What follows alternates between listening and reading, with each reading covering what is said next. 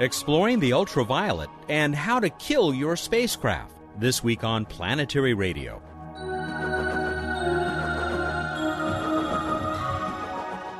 Hi everyone, welcome to Public Radio's travel show that takes you to the final frontier. I'm Matt Kaplan. After 8 wonderfully productive years, the Fuse spacecraft is dead, and Bill Blair helped to kill it. We'll find out why and hear about the great success of this little-known mission. Emily Lakdawalla will tell us why the New Horizons mission, now speeding toward Pluto, is unlikely to help unravel the Pioneer anomaly. And Bruce Betts will tell us where to look in the night sky for the coolest of naked-eye objects. He'll also unveil our second space trivia contest that could make you eligible for one of our 5th anniversary grand prizes, including a fragment of Mars meteorite. I wish we had more time for headlines from around the solar system and beyond. We'll just mention that Space Shuttle Discovery is safely docked with the International Space Station, and Chang'e-1, the Chinese lunar orbiter, is on its way to our planet's only natural satellite. Check out our coverage at planetary.org, where you should soon be able to see a live picture from the Planetary Society-funded Optical SETI telescope, operated by Harvard University. It's the biggest optical telescope east of the Mississippi, and it's watching for a flash of laser light that would tell us we are not alone. Time to see Emily play among the stars as she presents this week's Q&A. I'll be right back with Bill Blair and the Fuse mission.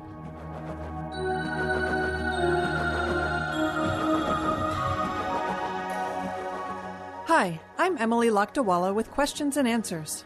A listener asked, will they be checking to see if New Horizons exhibits the Pioneer anomaly?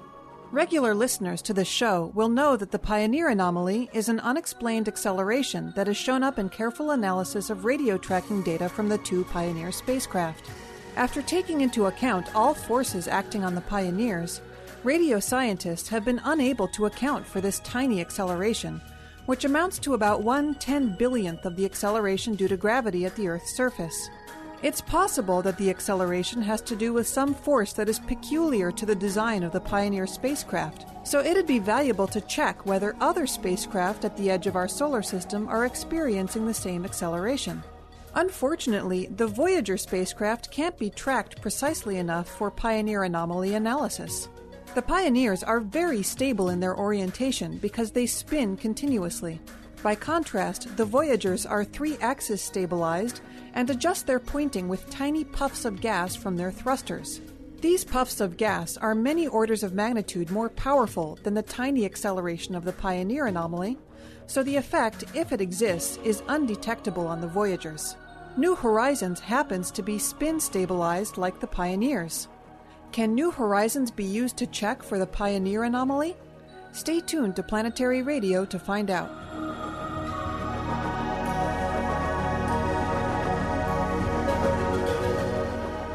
Dr. William Blair is an astrophysicist and research professor at the Johns Hopkins University in Maryland. That's where he has served as Chief of Observatory Operations for FUSE, the Far Ultraviolet Spectroscopic Explorer.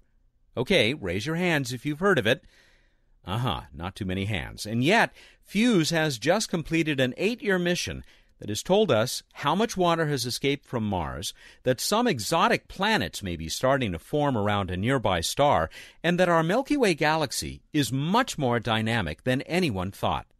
I talked to Bill just days after he had helped to turn off FUSE forever. Bill Blair, congratulations to you and the entire FUSE team on the completion of a very successful mission, as acknowledged by Alan Stern, NASA Associate Administrator, in a recent news release. FUSE accomplished all of its mission goals and more. It vastly increased our understanding of our galaxy's evolution, and many exotic phenomena left a strong legacy on which to build the next generation of investigations and missions. Pretty nice praise. Well, yeah, thanks very much, Matt. It was a kind of a sad week to have to turn the old bird off, but it had gotten 8 good years of service and much more than anybody expected. We had to work real hard to do that, but ultimately it was a very successful mission. Summarize the mission here. Summarize what FUSE was all about. Well, the FUSE satellite, I guess I like to describe, space telescopes and even ground-based telescopes as the tools that an astronomer uses. Just like a carpenter has different kinds of hammers or different kinds of saws for different jobs, astronomers have different kinds of telescopes and instruments on those telescopes. The FUSE satellite was basically a component of NASA's astronomical tool belt, if you will, that did a very specialized job. It looked at far ultraviolet light, basically in the ultraviolet where when Hubble had ultraviolet sensitivity, where its sensitivity dropped off, is right where we were picking up and extending down to shorter wavelengths of light or farther into the ultraviolet part of the spectrum. Our scientific device was called a spectrograph. It's a device that breaks the light up into a spectrum for analysis. To an astronomer, a spectrum is really just a plot of the brightness or the intensity of light as a function of frequency or wavelength of the light.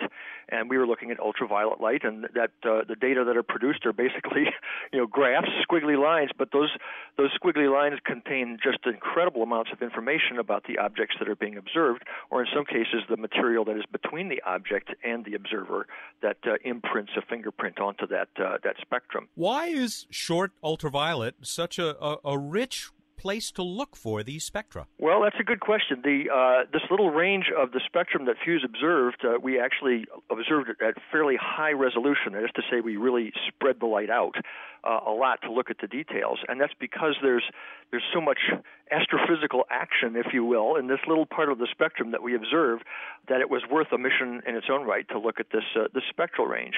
This little region of the light spectrum contains the primary absorptions or emissions from atomic hydrogen, the Lyman series, it's called, of lines from the hydrogen atom, which of course is the most abundant thing in the universe. And molecular hydrogen has a lot of bands that are connected to the ground state, so it's the coldest form of molecular hydrogen, again, a large component of what's out there in space between the stars, as well as a number of other features in this spectral range that come from very hot gas that allow you to sample things like the halo of our galaxy, where supernovae have blown hot gases out off the plane of our galaxy and into the halo, and our sight lines intersect this material, and you can learn about these regions, basically regions that are typically invisible to telescopes, and we sense their presence kind of indirectly using background sources and seeing the imprint that gas in the foreground causes onto the spectrum of the background objects.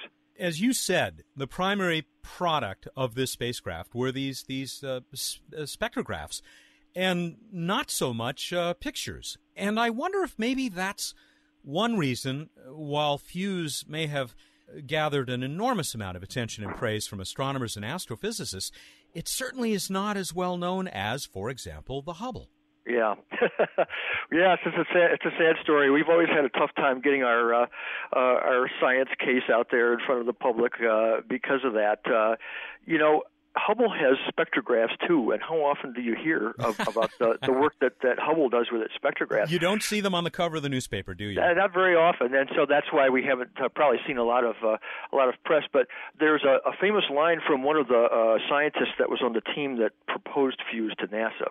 He said, if a picture is worth 1,000 words, a spectrum is worth 1,000 pictures. Oh, that's great. There is just so much physical information in a spectrogram of a distant object. And when you think about it, these are objects, okay, we get an occasional meteorite or something coming in, but basically these objects way out in the universe, we cannot get our hands on and bring into the laboratory. The only way we can learn about them is to dissect the light that they send across the universe to us.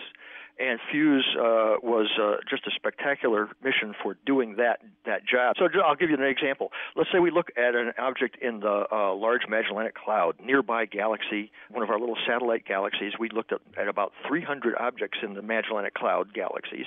There's two of them, large and small. For each of those spectra, what we get is we get the spectrum of the star, which is of interest to somebody.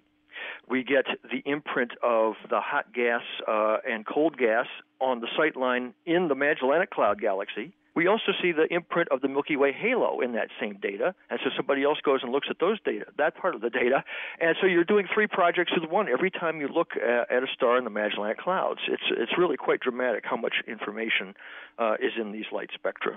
one of the more recent reports on objects in the universe that Fuse studied. And this was this double star system, which looks like just a very bright single star from Earth, but turns out this LH54-425 is two of the most powerful stars that are getting uncomfortably close to each other. What did Fuse do with these? Well, because Fuse observes at such high spectral resolution, that is to say, spreads the light way out, it is quite sensitive to small velocity shifts in the features that we see in the light spectrum. And so by observing this object over a period of time, what looked like a single star showed a signature of movement of the lines in the spectrum as a function of time that indicated that it was actually a binary star. Fuse contribution there in particular is again, there's a feature of highly ionized oxygen down in the Fuse range. It's a kind of a unique diagnostic. It comes from gas of about a temperature 300,000 Kelvin. And so it's intermediate between X-ray temperatures and what you normally see in the optical or the near ultraviolet part of the spectrum. And so these features actually are diagnostics of the winds from these very hot stars. We saw a very clear signature, not only that there was a wind there, but that it was varying in a way that was consistent with this being a very powerful binary star with a period of, I think it was about 2.25 days. Yeah, and some of the other numbers here are incredible. The more massive of these two stars, shedding material 500 trillion tons per second at 5.5 million miles per hour. Yeah, those are pretty astounding numbers, but this is I guess you could say they're astronomical. Huh? Yes, you certainly could. When you put almost any numbers from astronomy into tons per second or miles per hour, it sounds very, very high. And these are very extreme conditions, obviously, but they're certainly not unheard of in our wild and wonderful universe out there. This is it's a very unusual system to find two stars this massive in such a close dance with each other. That's basically, it's a laboratory. You couldn't set this up in the laboratory and do it, and yet nature provides the opportunity to look at these things and try to understand the physics of what's going on. More from Bill Blair of the Fuse mission when Planetary Radio continues in a minute. Hey, Bill Nye, the science guy here. I hope you're enjoying Planetary Radio. We put a lot of work into this show and all our other great Planetary Society projects. I've been a member since the disco era. Now I'm the Society's vice president. And you may well ask, why do we go to all this trouble? Simple. We believe in the PB&J, the passion, beauty, and joy of space exploration. You probably do too, or you wouldn't be listening. Of course, you can do more than just listen. You can become part of the action, helping us fly solar sails, discover new planets, and search for extraterrestrial intelligence and life elsewhere in the universe. Here's how to find out more. You can learn more about the Planetary Society at our website, planetary.org/radio, or by calling 1-800-9-WORLDS. Planetary Radio listeners who aren't yet members can join and receive a Planetary Radio t-shirt. Members receive the internationally acclaimed Planetary Report magazine. That's planetary.org/radio. The Planetary Society, exploring new worlds. Welcome back to Planetary Radio. I'm Matt Kaplan. We're talking with Bill Blair of the Johns Hopkins University, where he serves as Chief of Observatory Operations for the Fuse mission. That's the Far Ultraviolet Spectroscopic Explorer. Let's talk a little bit about this mission. You said it was 8 years, but it didn't start out as an 8-year mission. No, it was originally slated for 3 years of science operations.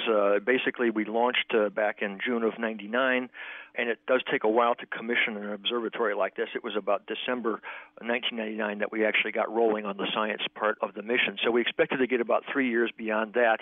And I mean, in reality, everyone hopes, I think, when you put this much effort into a mission and you launch it, that it will last more than that primary mission length. But there's no guarantees in this business, and there are a number of things happened to us that almost knocked us offline even before the end of that 3-year period. But when we got into the mission, we started getting results, and NASA saw that it was very successful. They opened up the observatory to the astronomical community at large to write proposals. Every year they would solicit proposals and select a fraction of those to be actually done with the satellite. and we would process the data, send it out to the astronomers, and they have, to this date anyway, have published about 1,200 papers on fuse results in the astronomical literature and technical literature as well about some of our problems and recoveries from those problems as well. It's been very interesting to people. So NASA just kept the ball rolling on this. They could sense that it was successful, and people it wasn't just doing more of the same as it got older. People were finding new things to do with it as a function of time. One example of that might be we had no conception at the time that Fuse launched that it would ever be useful for anything that had to do with the formation of planetary systems around other stars. And yet, of course, over the last decade, that's become a very hot topic in astronomy. And there were observers that proposed to use Fuse to look at stars like the Beta Pictoris system and other systems that have disks of gas and dust around them that are thought to be forming planets. Fuse's unique contribution there is that it could see the gaseous component. The Spitzer Space Telescope and other infrared telescopes can look at the dust that is heated as the star system or the planetary system is forming, but they are not very efficient at seeing the gaseous component. And so by using Fuse in combination with Spitzer or one of the other telescopes became a very powerful tool then for investigating these planetary nurseries, if you will. Something we just wasn't even conceived at the time that Fuse launched. These kinds of stories are always in one of my favorite categories of tales of science, the completely unexpected benefits that come from a scientific investigation or instrument. It seems to happen over and over. Yep. This falls under the category of all things must pass, even very good things. The Fuse mission is coming to an end. In fact, you put a report on the website just a few days ago, on the 18th of October, about how you went about killing Fuse. Yes, it's a sad story. Well, Fuse does not have any fuel or hydrazine or anything like that on board that it can direct it around after it's left on its own up there. It was completely operated with electricity from solar panels and from spinning wheels that are called momentum wheels or reaction wheels that pointed the satellite around the sky. And it was actually the demise of the reaction wheels. Slowly over the years, we lost several and had to find ways of running the observatory without all four reaction wheels, and we ultimately got down to one, and it was the failure of that final reaction wheel this summer that finally killed the science operations of the project. So Fuse is up there. We had been maintaining it in a safe mode where it's just pointing straight down at the Earth as it goes around. It took some babysitting to keep it in that safe mode. And so once we really leave it alone, it's going to tumble around up there. It's going to stay in its orbit, but I mean, it will not be held in an inertial pointing position. It will be flopping around. The solar panels will occasionally turn toward the sun. Well, you don't want things like, batteries to overcharge and possibly rupture or even potentially explode, I suppose, and blow parts of Fuse all over the orbit up there where it's going to bother somebody else. Yeah. You really want to make this thing as inert as you can, and just let its orbit slowly decay over the next roughly 30 years, and it will eventually burn up in the atmosphere. But it'll take something like 30 years before that happens. So we had to put it to bed in a way that it was really going to stay quiet. And the way we did that was to discharge its batteries down as low as we could and still have enough power to send the final commands, then turn the computers on in a standby mode so that they can't process any commands, and even if they do come alive again, then finally to turn off its radio transmitter so that it would remain quiet forevermore, as Edgar Allan Poe might say. So, and as you said, Fuse is dead. Long live Fuse. I guess it lives on through its data and its science legacy. It really will. Even with the number of publications that have been done to date, there are so many more in the works. I mean, I've got a half a dozen myself that I haven't had time to get written up that will slowly be coming out over the next few years. We took something like 130 million seconds of science data with Fuse over the last 8 years, and those data are being reprocessed with our current calibration software and will be archived for future astronomers to use. And so we actually have a big job to do to get that done still, even though the on-orbit operations are done, and write up documentation for future users to understand what Fuse data are all about. And with that, Bill, we are out of time. Thank you very much for coming on Planetary Radio and giving us this wonderful wrap-up on the Fuse mission, which really, as you've just demonstrated, is not over yet. Okay, Matt. Well, thanks very much. I appreciate the interest. Dr. William Blair is an astrophysicist and research professor at Johns Hopkins University. He is the Chief of Observatory Operations for the FUSE project, and FUSE just completed 8 extremely successful years of astronomical observing. FUSE, the Far Ultraviolet Spectroscopic Explorer. We will be back with Bruce Betts in this week's edition of What's Up in the Night Sky, our own little bit of exploring, right after a return visit by Emily. I'm Emily Lakdawala, back with Q&A. Can radio scientists use New Horizons to check for the Pioneer anomaly? Like the Pioneers, New Horizons is spin-stabilized, so if the Pioneer anomaly is a real effect and not just some fluke caused by the design of the Pioneer spacecraft, it should be detectable in the New Horizons radio tracking data. However, even if it is detectable, it may not be detected. In order to determine whether New Horizons shows the Pioneer anomaly, scientists need to develop a detailed model of all of the forces that may come from within the spacecraft, and then they need to perform much more detailed radio tracking than is strictly necessary for New Horizons to accomplish its science mission to Pluto and the Kuiper Belt. These things cost money, probably a couple of $1 million. In an era of very tight budgets, NASA has elected to spend its millions elsewhere. So New Horizons could be used to search for the Pioneer anomaly, but at least for the present, this search is not going to get done. Got a question about the universe? Send it to us at planetaryradio@planetary.org. And now here's Matt with more Planetary Radio.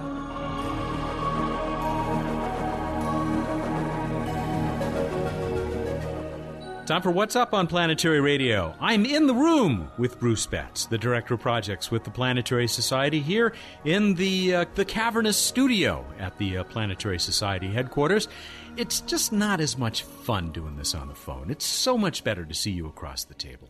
Oh, What's up in the night sky? Out in the evening sky, you can still catch Jupiter in the early evening just after sunset over in the west. But gosh, it's starting to get tough even for the super bright Jupiter as it gets lower and lower in the sky.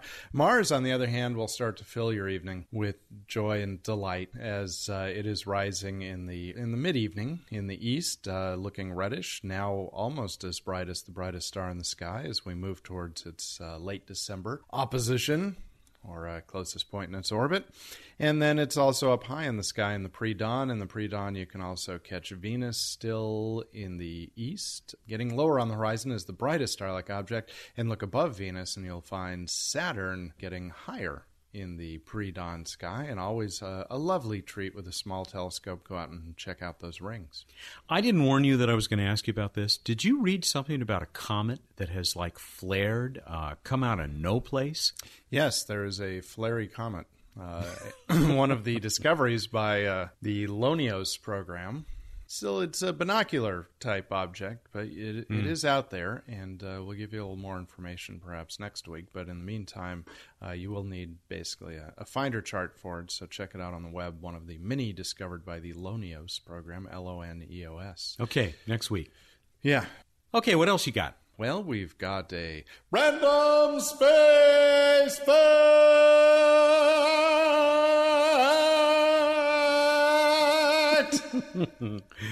Is this our no? Yeah, this is our Halloween show, isn't it? That was good.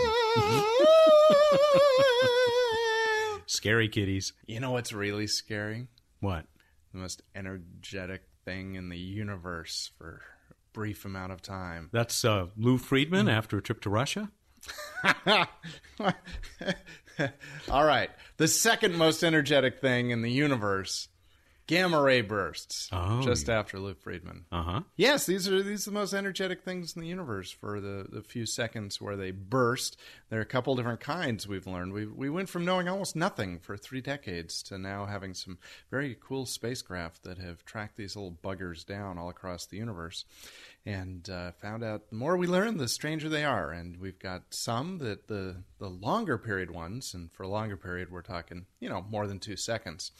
Those seem to be the formation of black holes, the hypernova going to a black hole, just spewing gamma rays all over the place.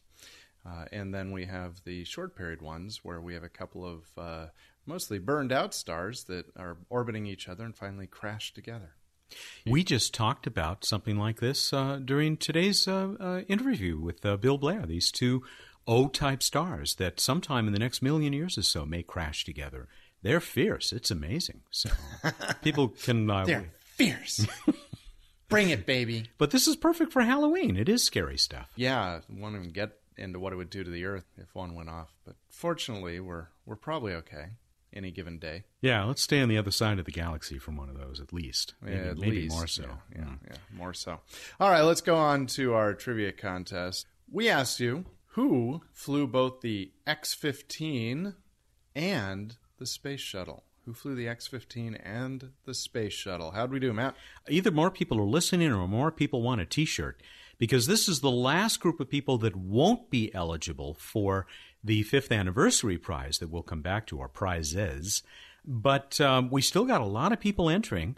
You know who got it right? John Eric Thompson. John Eric Thompson of Murrieta, California, not too far from where we are, who said Joe Engle. Joe Engle flew both the X-15 and then early flight of the Space Shuttle. Couple of flights of the Space Shuttle, I was told, and some of the approach and landing tests in Edwards. Right. And then a couple of people mentioned this weird thing about Apollo. He was supposed to be on Apollo 17, got bumped to Apollo 18, which never happened. Yeah, that's not good. Sad story. Okay, I got to tell you this, because I told you before we started recording, we got the worst trivia contest entry we've ever gotten. And it came... by all means.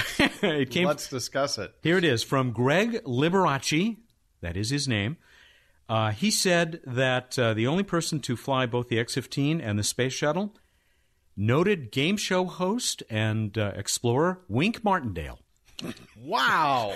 Who knew? Who knew? That obviously that's wrong. He was the only person to fly the X-15 and also fly on Apollo. Well, Greg does point out here, he says... replaced Joe Engle on Apollo 17. Is that right? He's the one who beat him out? Yeah. Greg says, by the way, I am sane, just very bored. Well, now we're less bored, thanks to Greg. And speaking of great game show hosts, let's give you another trivia contest. We have now 2 spacecraft headed off to the moon, 2 more next year as part of what Planetary Society is calling the International Lunar Decade. Pretty simple one here. Tell us the names of the 2 spacecraft on their way or orbiting the moon now, and the 2 that are scheduled to be launched in 2008. Go to planetary.org/radio to get us your entries. So they have to do all 4? All 4. Okay. It's all 4 or don't even bother. Okay. They got to get them to us by November 5, 2007, 2 p.m. Pacific time on that Monday. And by the way, this will be your second opportunity to get in on our 5th anniversary prize spectacular, prize Lollapalooza, which we're going to do at the end of November for our November 26th show. Would that be a prize-a-palooza? Yes, it would. I like that better. Yes. Prize-a-palooza. I can't say it, but you say it again. Prize-a-palooza! What he said. 5 weeks only. Enter and have a chance to win a Mars meteorite. That's right, an actual piece of a Mars meteorite, as well as other fabulous prizes. Enter and you'll be entered into our random contest of all those who enter. We're done. All right, everybody, go out there, look up in the night sky, and think about little flecks of Mars hitting you in the head. Thank you, and good night. It could happen. That would explain a lot, actually. He's Bruce Betts, the Director of Projects for the Planetary Society, and he joins us every week here for What's Up. By the way, we want to thank SpaceFlurry.com for that Mars meteorite fragment one of you will win. We'll tell you about more prizes next week. Planetary Radio is produced by the Planetary Society in Pasadena, California. Have a great week.